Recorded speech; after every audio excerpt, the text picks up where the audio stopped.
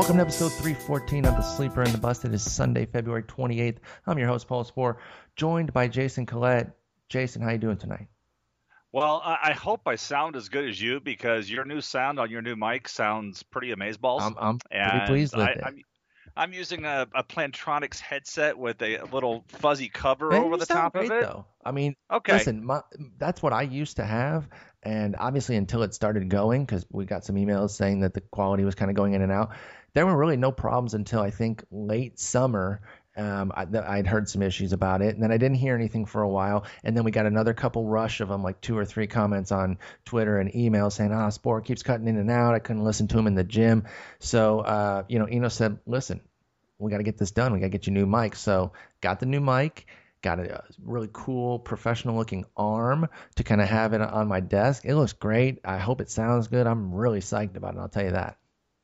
You should be. It sounds pretty darn good. I mean, I had the last one I had years ago was like it was a C-1U condenser mic, and I had a stand. It was a USB thing, but that's the one I was using when you guys said I sounded like ass, and so I ended up I stopped using that. But it was supposed to be some studio. In fact, I got it from a radio station. They gave it to me to do some home recording, and I ended up switching to this Plantronics. I And that's wonder when people said I started sounding good. if there was any sort of like configuration issue that maybe if you switched one thing, it would change it. Because I mean, there's so many settings on this one. I've got it set up. It's a Yeti, and they've got this great packaging on the box that kind of shows you everything that it does. Like if you're doing podcasts, set it here, and so hopefully it sounds great. But we're gonna get started. Jason, we got plenty to talk about. We got a couple bits of news, some big signings. Actually, one's kind of a re-signing, not in the way we normally see a re-signing occur, but it definitely was. And then a big guy off the market now. And then it's pretty much an all email episode. We're going to dive in on 4 or 5 emails tonight and get some questions answered. But we got to start with the transactions and talk about this Dexter Fowler craziness. I mean, the last episode of this podcast is called Fowler to the Orioles because we thought it was a done deal. Like we knew that, the normal situation of going through the physical had to happen. But even with the O's being tough on that, we're like, Dexter Fowler is pretty darn healthy. Let's talk about it and proceed as a go. Well, then all of a sudden we hear, nope, not happening. He's going back to the Cubs. They had the great videos floating around of him joining the Cubs at practice. I love stuff like that. And it turns out it wasn't the physical, the usual issue with Baltimore, but the thing of the year, the opt-out was the problem. He wanted to be able to get out after one of the 3-year deal from what I gathered, but they said no thanks. So he just went to Chicago for a 1-year deal. He'll get back out in the market next year. What'd you think about that with Dexter Fowler? And we usually joke around about saying, if you're on Twitter and you see people say, "Oh, the Orioles officially announced," and we're always like, "Yeah, big deal officially," and it's always 4 or 5 days later. But especially with Baltimore, you really need to wait for the official. And I joke because you guys did this, and then Joe Sheehan in his newsletter talked about his rule of thumb that he used to wait for the official announcement to do any kind of analysis on somebody. But he broke his rule with Fowler, and he was like apologizing, like I shouldn't have broken my rule with that kind of thing. But it is what it is, and I'm stunned. From a fantasy perspective, even from a real baseball perspective, this is perfect for Fowler. This is where he should be. I advocated for him to go to Kansas City. I thought he'd be an awesome fit there, but once they went back to Alex Gordon, I'm like, okay, then that door's shut. Mm-hmm. So you're trying to put a place for him. He never thought about him leaving Chicago, but this is the perfect situation for him because he goes back to leadoff where he scored 102 runs last year. He's got Zobrist behind him for a full season. He's going to have Addison Russell in front of him if you believe roster resource right now. If Madden goes back to hitting pitcher eighth, the lineup's stacked, and so he should pick up right where he left off last year. He's always been able to get on base. There is another on base. There are 2-3 more on base percentage guys behind him. That line's just going to keep moving. It really is, and it's going to be fun to watch. I made the comment to somebody the other day. It's to this point where you have that Cubs lineup, as long as it's like not Kershaw, it's almost like a must sit. You got to have your ace going against Chicago, because there's not a lot of good that can come against facing that lineup. That's exactly it. You don't want to mess with that lineup. This is a definite stay away lineup. If they're going into a big hitters park somewhere, their own park can play as a big hitters park. So there's gonna be a lot of avoiding the Cubs. This lineup is so ridiculous. They definitely didn't necessarily need Fowler, but the fact that they added him, it makes a lot of sense. Takes a lot of pressure off some of these young guys that definitely haven't proven it for a full year. We talk about some of these guys like they're 100% finished products, like a Kyle Schwarber or a Jorge Soler, excuse me. But I think the team understands that, these guys, there's still a lot of promise, but they're not guarantees, and we haven't seen them do it for a full year. So I don't think that just relying on them was necessarily the sound move. And, things happen too with injuries. We judge so much on the opening day roster, and things change so much. So yeah, Jorge Soler looks like he's going to be the fourth outfielder right now, but so many different things could happen. Underperformance, injury, his own kind of surge that forces him to get playing time. Everyone just relax. Draft skills, not roles. Ron Chandler taught us that years ago. Obviously, you can push the cost down of some of these guys, but I would still be targeting them. I still have no problem targeting quite a great deal of these Cubs, in particular, somebody that you mentioned, Addison Russell, who I'm super high on. I think you're super high on, and we've got him now in labor mixed. Yes. I mean, a couple of notes that come to mind here with the Cubs. When you look at the steamer projections for this team, no starter is projected to have an OBP below 333. And that's Montero. I mean, you look at the top of this lineup with Fowler at 350, Zobrist at 356, then you put Rizzo at 374, you put Bryant at 360, and Hayward at 362. That's your top five. It's going to be ridiculous. And I bring up Hayward because he was supposed to hit high in this lineup. Now he's going to hit fifth, and that's not a bad thing at all. He's going to score fewer runs now because he's not going to get as many plate appearances. But he's in a really good RBI spot because he's going to have Rizzo and Bryant in front of him. He's going to have Schwarber behind him or Montero. I don't know how they're all going to figure out the playing time behind him, but he's going to have protection in front of him and behind him. The RBI opportunities should be there aplenty. Yes, he's had his issues against lefties, but you're not facing that many anyhow. As long as he maximizes his plate appearances against righties, as he's done throughout his entire career, could be a monster year for Jason Hayward. I think this actually makes him more valuable than he was before Fowler coming back. That's really interesting. I think you can make that case, particularly because of what kind of getting into the heart of the order there could mean from an RBI standpoint for Hayward. This lineup, again, it's just so filthy to look at. There's not a single guy that I don't entertain at a pretty high price. Even somebody like Schwarber, who I don't like paying the exorbitant price, there's still, he's going third, fourth round right now. Sometimes even like as high as the second round. If he was going in the sixth, seventh round, I'd be loving Schwarber, and that's still a pretty high price. There's not really any cheap guys on this team except for maybe Montero. Zobrist isn't necessarily super expensive, but Montero might be kind of your bargain, particularly at catcher where it's thin. Do you like drafting guys to kind of get that rising tide lifts all boats effect? And do you think Montero qualifies for something like that? I think he does. I mean, if you look at his steamer projections, they have him hitting 9 homers, driving in 38, scoring and driving in fewer than 40 runs apiece, hitting 244. I'm willing to give that a little more again because hitting becomes easier when guys are on base in front of you, and that's not going to be a problem for him. I think we can bump that batting average up 5 to 10 points. Maybe the home runs. Maybe he gets a Diana Navarro type season where he gets a home run to fly ball. Fluky thing that comes back. But as bad as catcher is in baseball this year, Miguel Montero is a guy that may come as a little bit of a bargain. And like you said, just look at all the stuff that's going to surround him.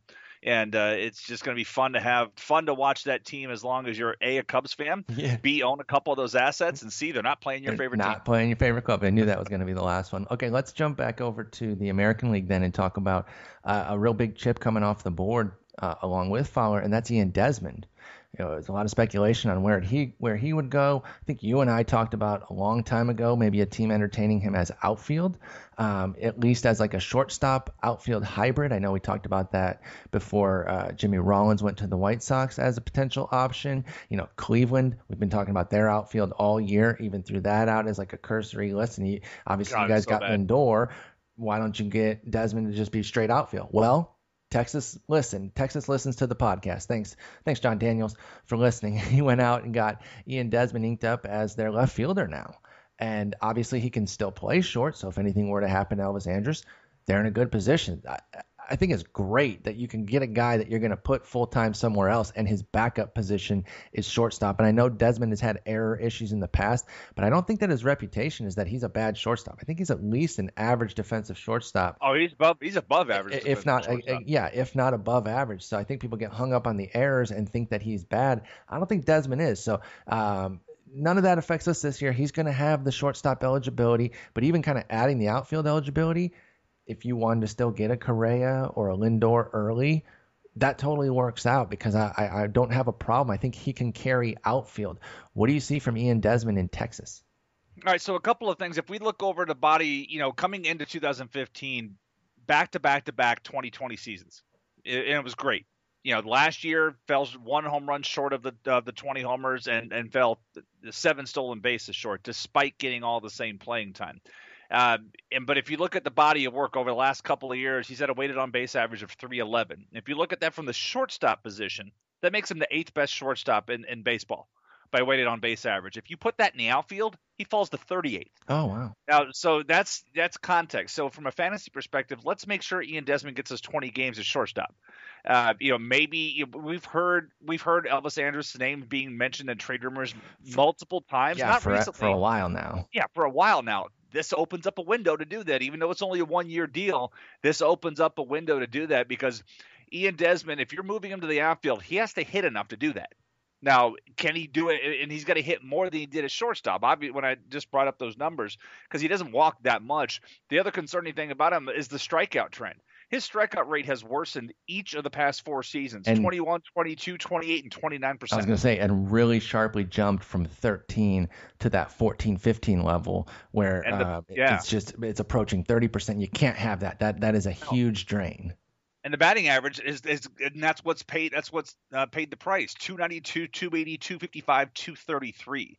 So it seems simple enough. Like, dude, stop.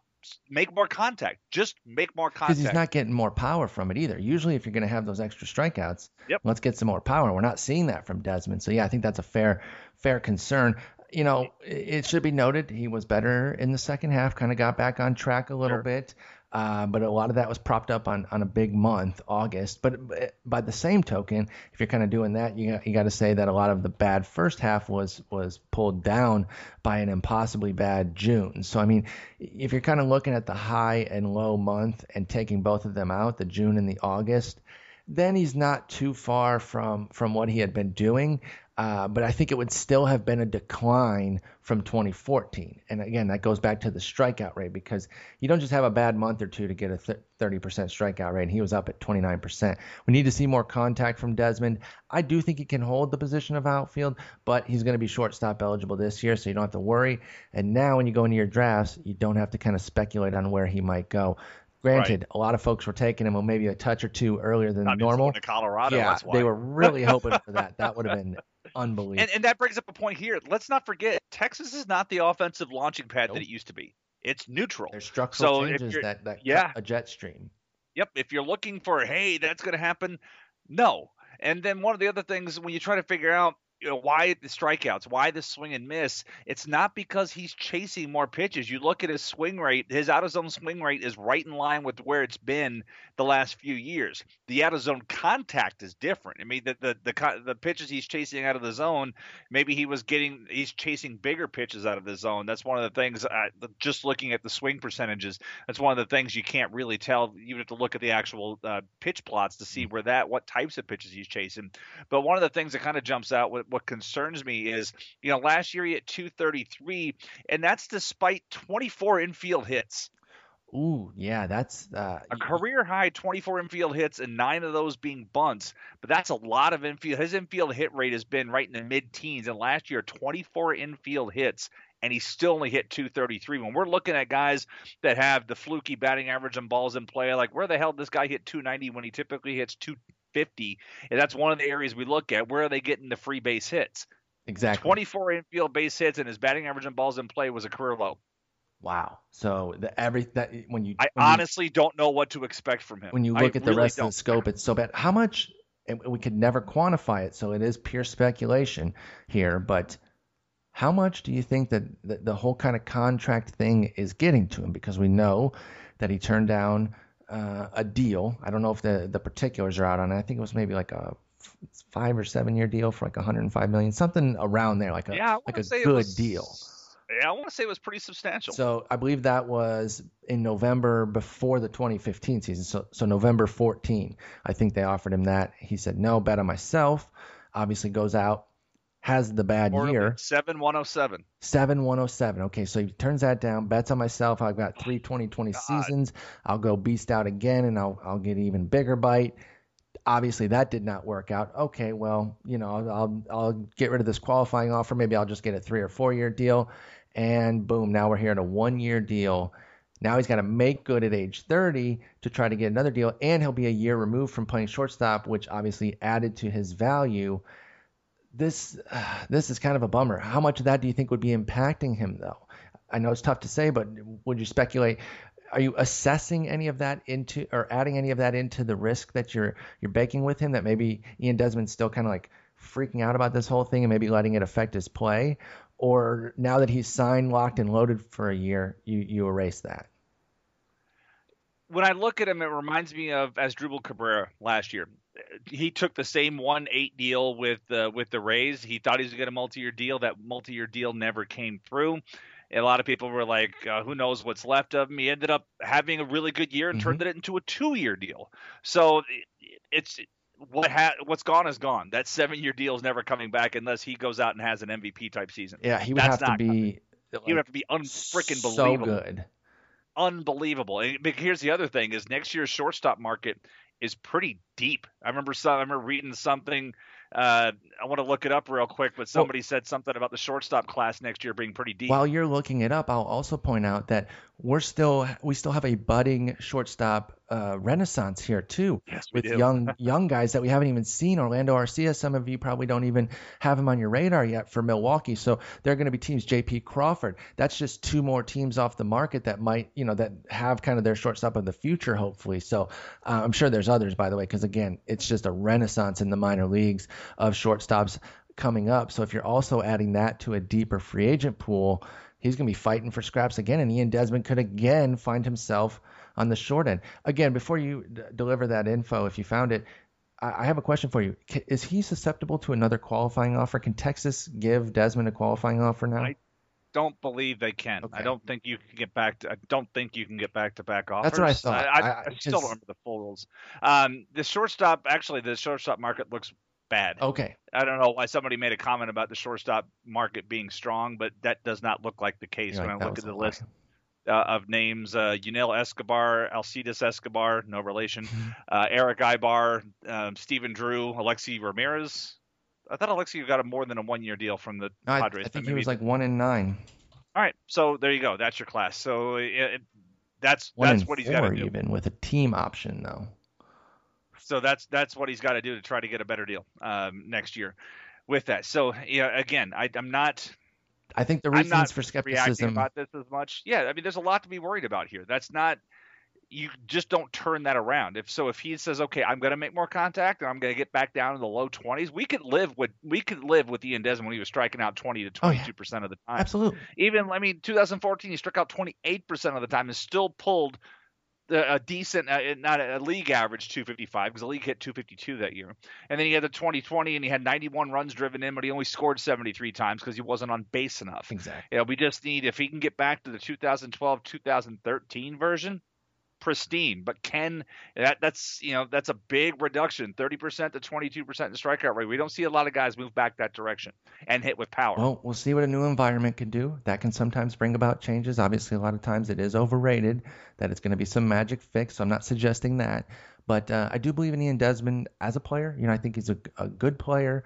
I'm okay kind of paying his market price right now if I don't get any of those first 5 shortstops. He's going 6th behind Correa, Tulo, Seager, Bogarts, and Lindor.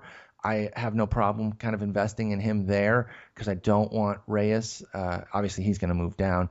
Andrews, Segura, Marte, Peralta. I don't really want those guys. So I'm either jumping on that last train with a Desmond or a Crawford, or I'm kind of waiting if I didn't get on the super studs. Let's move on to the emails because we've got a handful of very interesting ones.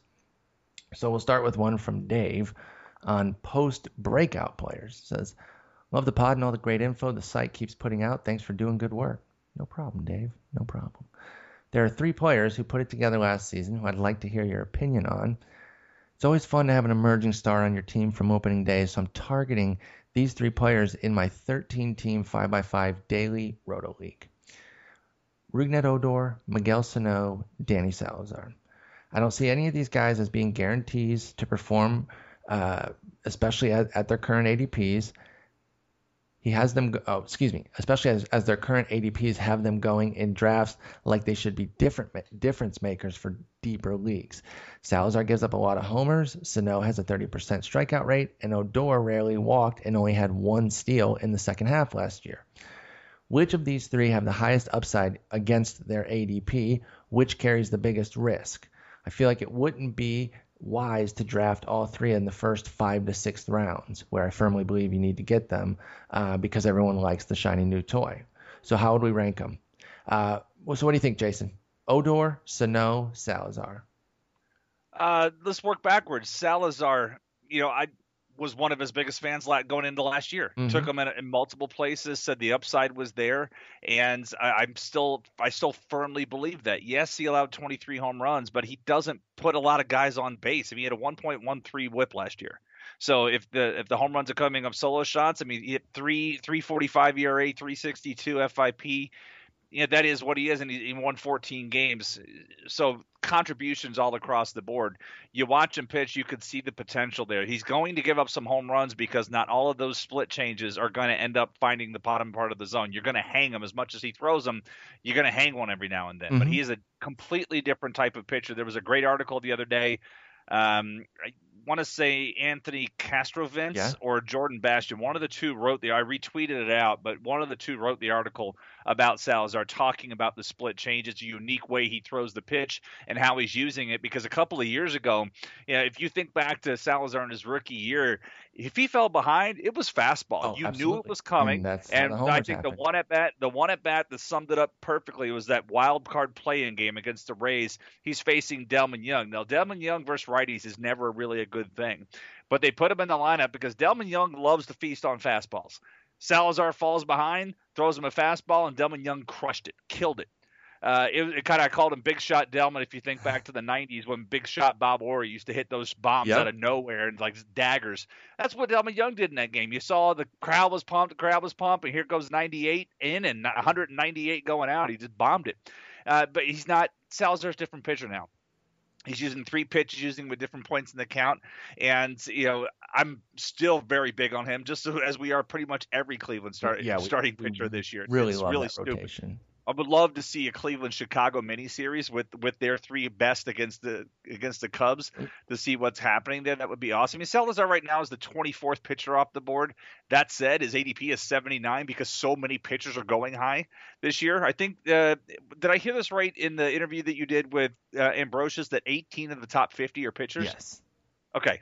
Because I quoted that line like 2 or 3 times. I want to make sure it was the right one. Isn't that crazy? The numbers were right. That is crazy. I mean, I think in last year it was 11, right? The previous season it was 11. Yeah, I think that was the number. It was a big jump that Greg outlined. He was great, by the way. He was. Yeah, it was. Heard that one on the airplane. Huge jump from last year to this year as people are trusting pitchers a lot more this year, and that's why you kind of got to get in early if you want one of those aces, or else they're just going to be dried up, and then every team's going to have a couple, and you're not going to have any. So I don't think it's prudent to wait. Salazar's an SP2 for me. I agree. That's where I think his upside is. Sano, you and I may differ a am on this because I know you're concerned about the strikeouts. I'm not, because I'm further out on him than most right now. Yeah, I am probably right. I'm willing to pay what the market's paying for him. I want to look up to see what is where guys are going with him, but the power is unbelievable, and that's what I like about him. So he is. They must have him as an outfielder. Oh yeah, look for him. He might even be not an outfield. No, check him under. Did you check him under third base? Yeah, he's under third base. All right. So he's the 61st pick in NFBC leagues There he as the is. So sixth that makes third him, baseman. wow, it makes him a fourth round pick. That's And my issue, actually by at the the way. top of the fifth. That's the top of the fifth. So at the price, at the price, that's tough. But I think the power is absolutely real. I think this is a guy that could hit. This is a 30 home run season. It's just I don't know what the batting average is going to be. How much are those 30 runs? How much are those 30 home runs going to cost you? And that's A lot. where I think fan expectations. We often laugh at this. The difference between Steamer and fans. Steamer has him driving in 107.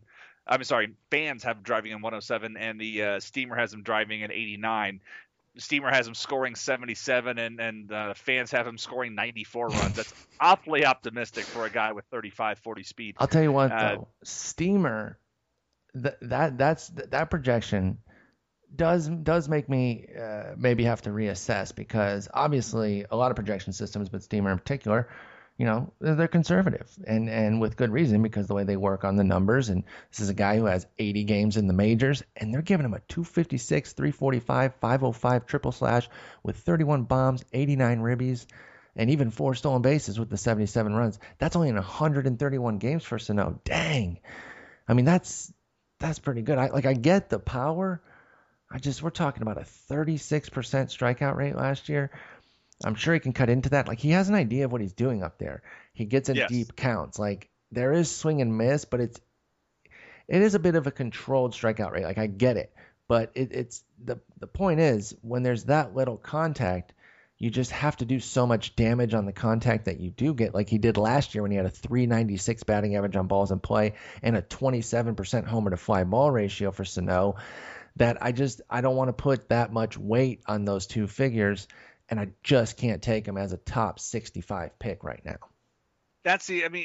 I don't like the supporting cast around him. You've got Maurer in front of him, and we don't even know what Maurer is these days. I just know he's pretty damn undraftable. That's what I know about him. I mean, Dozier hitting second. You've got Plouffe, Rosario hitting behind him.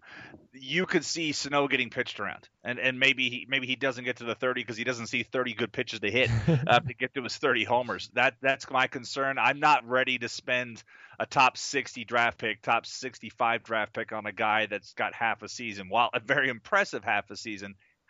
So let's move on to Odor then, because he's coming in at pick 102 right now, about the 8th second baseman off the board. And I think I like him second best. I'm going to go Salazar, Odor, Sano. Where do you stand on Rougned Odor? We've talked about him a few times. Yeah. This was honestly a tale of two seasons. I have not seen a hitter look as bad as Odor did before he got sent down last year. He looked horrendous. Had absolutely no control of the strike zone whatsoever. Chasing things at his eyes, at his feet. I saw him. Texas had come to Tampa Bay to play a game, and I saw Odor strike out in a 57-foot curveball and strike out at one that was at his eyes. Another fastball that came up at his eyes. He was just up there, just fighting it, and that was an issue. And then he came back, and then right away, as soon as he got down to the minor leagues, like somebody said, "Hey, look, just stop doing this," and it's like click, boom, and then he started raking in the minors. They brought him back up, and he started raking again. It was night and day type of hitter, and so for him, we all liked him coming into the season last year, and then he burned a lot. I want to say he was going like upper teens last year during draft day. I'm trying to think where he went in tout, whereas I think Jeff bought him. I want to say he bought him for $18. Yeah, for price. Yeah, Odor was expensive. There was a lot of hype. I mean, Eno was pumping him. I'm sure there were some other industry folks. I just don't remember who, but he had some burn going, and so folks were excited about Rougned Odor, and so he has actually ended up being a big disappointment. I bet he's one of those guys with the comeback that he had. That comeback ended up not being on a lot of the teams that drafted him, which is the biggest bummer. Oh, yeah. And that's how you get people who quit players. And it's irrational. I get it. But I also kind of get the side of, I drafted this guy, I went out on the limb for him. I waited, because Odor, I mean, you gave him the time. We're always saying, hey, month and a half, 2 months, at least try to do what you can. If you waited the whole month and a half till he got sent down, you took a 486 OBP, and then he gets sent down. I understand in a lot of mixed leagues you had to cut him. Well, then if you didn't get him when he came back, oh my God, do you hate Rougned Odor? So I'm sure there's plenty of people who have quit him after that performance. And to the emailer's point, I mean, it's not like Odor has run much. I mean, he didn't run in 2014, didn't run last year. Yes, he had the one big season down in high A where he stole 27 bags. But let's understand, folks, the lower you are in the minor leagues, the more likely you are to steal bases. I mean, there was Anthony Ghost stole 70 bases twice down there at that level. And Delano Anthony, DeShields has a 100. he's got the hundo down there. Guys don't have moves. Catchers don't have the footwork. There's like one or two guys in the entire league that have the arm. Like if you have Christian Betancourt in your league, you're like, okay, I'm not going to run against that dude. Yep. But you Christian don't have a Vasquez. lot of those guys. You've got guys that are, sometimes being converted to catcher, trying to learn the position. So there's a lot of things going on down there. Guys that maybe your top pitchers that never had to worry about holding runners on in high school because there weren't any runners to hold on. Exactly. Nobody getting on base. So a lot of these things happen. A lot of these things happen. So I'm not. Minor league stolen base totals, whatever. If you show me a guy that steals 40 in the Double A, then I'm impressed. Along those lines. So with him, that's not the case. But the problem is right now, Odor's costing, he's just outside the top 100 at 102. But there is a lot of depth at second base, a lot. So you don't have to reach for him. So when you talk about if the emailer said you got to take him in the first 6 rounds, I disagree. Odor is not a guy that I would take in the top 6 rounds because if you let him go and let somebody else get him. I mean, you look down a guy that you and I have both professed love for. Jonathan Scope is down there at 236. Oh, yeah. Neil Walker, 234. Logan Forsythe, 213. Ben Zobrist, 199. Yeah, 100 picks later. I mean, there's so much. So I am not reaching for this guy. I liked what I saw last year, and that was great. Not enough to reach for him. There's too much depth at second base. I rank him second among these three, but your point, I actually completely agree with. So obviously that probably just tells you how down I am on Sano then if I'm still squeezing Odor in, because I don't really want to pay that price either for the exact same reasons you're talking about. Even if I've got shortstop locked up, then I'm going to jump right over to Addison Russell, and I can get him 40 picks later. So even somebody like that, or like a Pedroia, Starlin Castro, to add to names that you already mentioned. That second base, this is what position depth actually looks like in an infield position. I think that the phrase gets thrown around so much about which position is and isn't deep, and I don't think it's rarely being judged appropriately when those comments are being made. The full scale of the position. A lot of times whenever people say it's deep or not, they're only talking about the upper tier. And it's, there's only one guy there's Brandon Phillips at 16. He's the first time I turn up my nose at a player. Yep. Because I don't believe in the speed. That, I can get down to 22 Javier Baez because we've got playing time. We still have contact issues. And then we have 24 Jose Peraza. I'm like, okay, we're definitely drop dead there. I don't want anybody out there. But 2 guys in the top 23 it's crazy. That make me turn my nose, that's insane depth at this position. So, yeah, if you're not getting an Altuve, Gordon, or Cano early, I think you really should just wait. Even as somebody who loves Anthony Rendon, just wait. It doesn't make sense to really get in there on the second base pool, except for those very early ones. And I'm completely fine going out on the limb early for Altuve, Gordon, and then even Cano. You don't really have to go that early. He's at 51, and then it's another 20 pick drop down to Rendon. Yep. All right, next email is from Jeff, an NFBC first-timer. He says, love that you had Greg on talk about NFBC. I'm competing in my first NFBC main event contest on March 4th. Any advice for a first-time NFBC participant? The pod is, and always has been, effing awesome. Can't wait for the SP guide. Thanks, Jeff. I haven't done the main event yet, so I included this because you have. I will be doing my first main event leagues this year as well, in addition to the Beat Paul Sport Leagues, which are part of the RotoWire online championship. And my draft for that is March 3rd. Very excited about that. But I'm going to sign up for a main event league as well. So what do you think? Let's talk a little bit about just some overview strategy for Jeff. A couple of tips, maybe three tips or so that he can take into this NFBC style, because it is a different draft room for sure. We always talk about it when we're citing the ADP, that it's a tougher, we think a better crafted ADP for many reasons. But the first of which, of course, is just that it's a better competition. So what does Jeff need to know? So it's been a few years since I've done it. I mean, I did it back in the Fanball days, so 2009, 10, maybe 11. So it's been a few years that I was in the live one. I've done I don't think I'm signed up for any this year, but I've done stuff in the past. I mean, for me, I find that you know they live by the ADP. You can look at we've referenced it every show, the hosted.stats.com site. Go there and look at the ADP. So if you know what you're picking, start playing it out. So if you're thinking, oh, maybe Odor is going to slip to me right now, he's 102. Maybe he's going to slip to me at 112. Doubtful. Oh yeah, that's a When good you look point. at it, they're really they know everybody's got this. I mean, there have been hundreds of not 100. I think you guys said 92 or something on the last podcast when you talked to Greg. Oh yeah, there I'm were assuming that's over 100 now. at least given how they're kind of ramping up exponentially. Yep. I bet it's even closer to like 120, 130 right now for draft count is what you're talking about. So yeah, so I'm thinking, in the top 150, what I found is I had that ADP when I went, and I would sit there and check to see, and just do a plus minus column. So it's kind of like you do if you're in an auction, you will sit and you have your bids, and you know what you're willing to pay. So if you project that Odor is going to go for 17, he goes for 19, you put +2. And as you try to factor, you're trying to track in draft inflation. If you're not using a spreadsheet or if you're not using draft software, that's one way you can go ahead and do that. But you need to really pay attention, have that ADP, and look and see. So if I'm drafted ninth and see what's going to be there and kind of gauge your thing, because that's going to lead a lot early. Now, the deeper you get into the draft, ADP kind of goes to hell.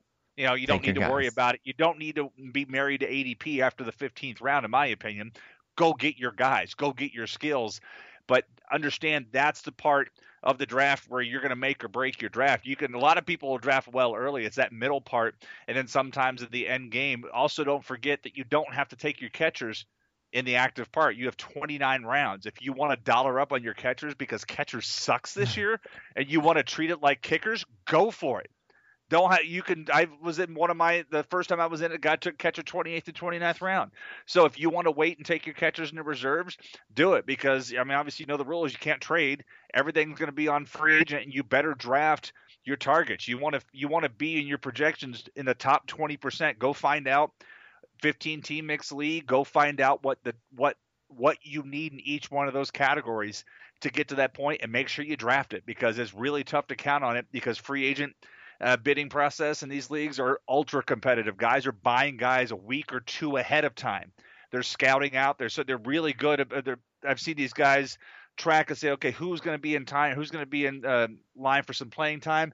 Let me go buy him. So it's really tough to go do that. If you don't know what kind of target you need for this league, go check out our friends at Razzball. They've got it. Every year they'll put something up, say, hey, these are the targets you need for a 15-team mixed league, 12-team mixed league, all those kinds of things. So go check out those guys and see what they have.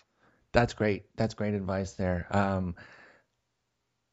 One thing I would notice, and I kind of tag onto that, and I kind of said it while you were talking about getting your guys. Like you made that point about the ADP, not kind of betting. If there's somebody that you really like, and the ADP says that he's 78, but your pick is 67, and you're not going to get by the time 78 bypasses, you're still going to be several picks away.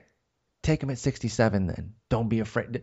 When you talk about with NFBC, trust ADP, trust it leaning toward jumping it as opposed to letting it go. You got to be earlier on a guy if you really want him, more than you think you can wait. Obviously, there's going to be some guys in certain drafts that are going to fall far from the ADP, but a lot of times, from what I've heard from these NFBC players, they just take their guys.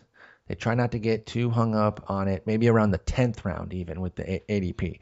Those first, the foundational rounds, it kind of marries the ADP, but then like you said, it hits that point. I think it's even sooner than the 15th round that you said, though. I think it's more like a 10th round. It just kind of falls off and everyone just says, I'm going my own way because I'm filling in my puzzle pieces the way I have to with my team. Make sure you have a plan. That's all I can say. You do not want to plan at the draft table. You don't have time. I mean, I believe you've got 60 to 90 seconds between picks. You don't have time to make a plan on draft day. If you know where you're drafting, you know what your targets are going to be, you will need to finish in the top 20%. You better start track those amounts. So, okay, I drafted 30 home runs and 15 stolen bases. Start subtracting that out. Good. I would almost recommend not using draft software in that because it goes by too quickly. To keep up with If you everybody want to have else's. do it on paper and just say minus this, hopefully you round up, estimate. If you don't have to be like, okay, I just drafted 17 home runs, make that 20. Because you're factoring in the fudge factor and what happens if a guy's projected for 17, he may hit 20, he may hit 15. So look at it, you see 17, okay, do I believe that projection? Sure, maybe he's got a little more, than estimate a little bit more. But do that. Make sure you track it, because if you come out of the draft short, it's only on you, and you're going to have to try to do it in Fab against everyone else. So that's all I can say. I think those are great tips. Good luck, Jeff. Absolutely. All right. Next question is about keeper depth. Somewhat of a general question from Matthew. He says, in leagues that are keep forevers or keep X amount of players, how do you weight star power versus keeper depth? Then he gives an example. For example, in a keep 12, if you have weak players in your last two spots, is it more beneficial to keep your 12 as is or dilute your top players a little bit for better depth? So if you had 12 guys and the back two were kind of trash, but you just had to keep the allotted 12, would you maybe go out and trade 1, 2, 3, or 4, in terms of the ranking, for multiple players to thicken up your team, or do you just keep the star power and try to build around it? What do you think, Jason? I mean, hopefully you don't have to keep 12. My thing is with keepers, it's all about value. You're trying to protect the roster and protect the most value that you possibly can. So you've got money to spend, and you need to know, kind of play around who's going to be out there in the draft. I'll give you an example of my local league. In the dispersal draft, I ended up with 5 outfielders. Now, there are 2 utility spots in this league, but I ended up with 5 outfielders. Okay. And the 5 starters. I had Braun, this is NL only, Braun, Peralta, Enciarte, Puig, and Marte. Really good, but it really limits me in the draft a little bit. So I decided, I'm going to put Ryan Braun on the block just to see what's going on. And I ended up moving him for Gene Segura, Matt Whistler, and Derek Dietrich. I've talked about how much I like Dietrich this year, especially in a 12-team league where he's going to qualify at a few places. Segura's shortstop is, if we talked about how deep second base is, the exact opposite is the case at shortstop. And then Whistler's a guy I like with upside who's working on his changeup with Tom Glavine and needs it because he's got issues against lefties. And if he can get that changeup down, that's going to help him in a big way there. So I wanted to make sure, because we can keep 15 in that league, and I had the 5 outfielders I mentioned. I had a $1 Dilson Herrera, a cheap Matt Harvey, John Lackey, and a Daniel Hudson. But that's it. I don't even have 15 guys. But I wanted to. My main goal was to free up an outfield spot. I didn't want to have it because I'm looking at it and say, okay, there's gonna be a lot of outfielders, so let's try to move that around. But getting back to the original point, you want to make sure that you're protecting value, and then if it comes down to a final spot, try to figure out what everybody else is going to keep and see what your inflation is going to be. If your inflation is going to be high and you've got a guy that, is a $30 player, it's like an Adrian Gonzalez in NL only league. He got him at $30 and projections have him at 25. You're like, do I want to keep him? But then you look at the inflation, then he's worth 30 all of a sudden, but he's locked in at 32. Exactly. And NL, first base, a lot of them could be kept in this kind of format. I tried trading that $25 Braun for a $30 Gonzalez, and the guy said no. He's like, for that price, I'm still going to keep him because first base isn't deep in the NL. It's exactly what I expected him to say, but I still want to put the offer out there anyhow. Got to take a shot. Worst thing you do is say no. But that's the other thing I try to think of is once I've got my value locked up, then if I'm looking at a guy and maybe I think he's too high, but if I look at the draft and say, okay, the 3 teams that project to have the most money need that spot, that guy's going to go for more than that, I'm going to protect him. I think that's actually some really good tips there. Something that you mentioned out front about if you don't have to keep 12, maybe just don't keep 12. I know some leagues do force you to keep a certain amount, but I don't force it. I know sometimes in these only leagues, there's a perception that every dollar guy is valuable because he's a dollar. Hey, he's just a dollar. Okay, it doesn't mean you want to take up the spot with Tuffy Go Swish just because he's a $1 catcher. First off, he's not even real. And that's the first issue with. First of all, he's worth $10. But that's your point. I see a lot of guys will say, "Oh, he's a $1 player, but he's projected to earn $5." There's $4 of profit right there. BFD. If I like him as a dollar player in the draft, why don't I just take him now? But you don't know who's going to be there at the end game, especially if if you fill up something, let's say you had your second base and shortstop, and you had that dollar infielder who maybe has a $5 upside, and all of a sudden something just kind of, I remember I'm trying to think of the exact player, but there was something in one of my home leagues one year where the utility, somebody came up and he was utility only, and only one guy had a utility spot, so we Oh, got him wow. for $1. And maybe it may have been David Ortiz in the year coming off his god awful year where everybody thought he was going to retire. Oh my But God. he ended up, it was like that was the only guy somebody filled his utility spot. And he's like, all right, David Ortiz, and everybody's like, are you kidding me? But that was it. That's how it worked out. So he ended up getting him cheap because that's how nobody expected that thing to happen in the draft. But somebody else, he took an extra But if he outfielder. So we're like, kept okay, your some outfield $1 full. scrub, Yeah. he So wouldn't you have had never that know spot. what's going to happen. Yeah. So only keep what you have to. Only keep what you have to. I'm not a big fan of keeping a dollar player who you think has a $5 upside. I know I mentioned Dilson Herrera at $1, but this is also a keeper league, and I like Dilson Herrera's skill set. He's been a double guy in the minors. I think he could do it in the major leagues if he gets playing time. If he doesn't, I get to put him to the farm anyhow. See, we have our draft after the season starts, so I can farm him down. yeah, I'm cool with somebody like that. I'm talking like in an only league, it's AL, so we're changing back over. But like Justin Ruggiano, because he's done some things in the past, and they might look at the homer and stolen base totals and be like, well, he's a buck, so I think he can earn $5 or $6. Okay, big deal. Do not keep somebody like that. And he's a bad example right now because I don't even know that people are really keeping him. But even back when he was doing things in 2013, when he had the 18 homers and 15 stolen bases, which, by the way, you were 1,000,000% out on him after that breakout year. And he did get 18 homers and 15 stolen bases, but it came with a 222 average. And he hasn't played a full season since. The last 2 years, he's only totaled about 138 games. So you were on Ruggiano, by the way. But yeah, don't force it with keeping $1 guys. That's the final point there. And then the last email is about OBP slug leagues. Who are some guys? This is from Ewan.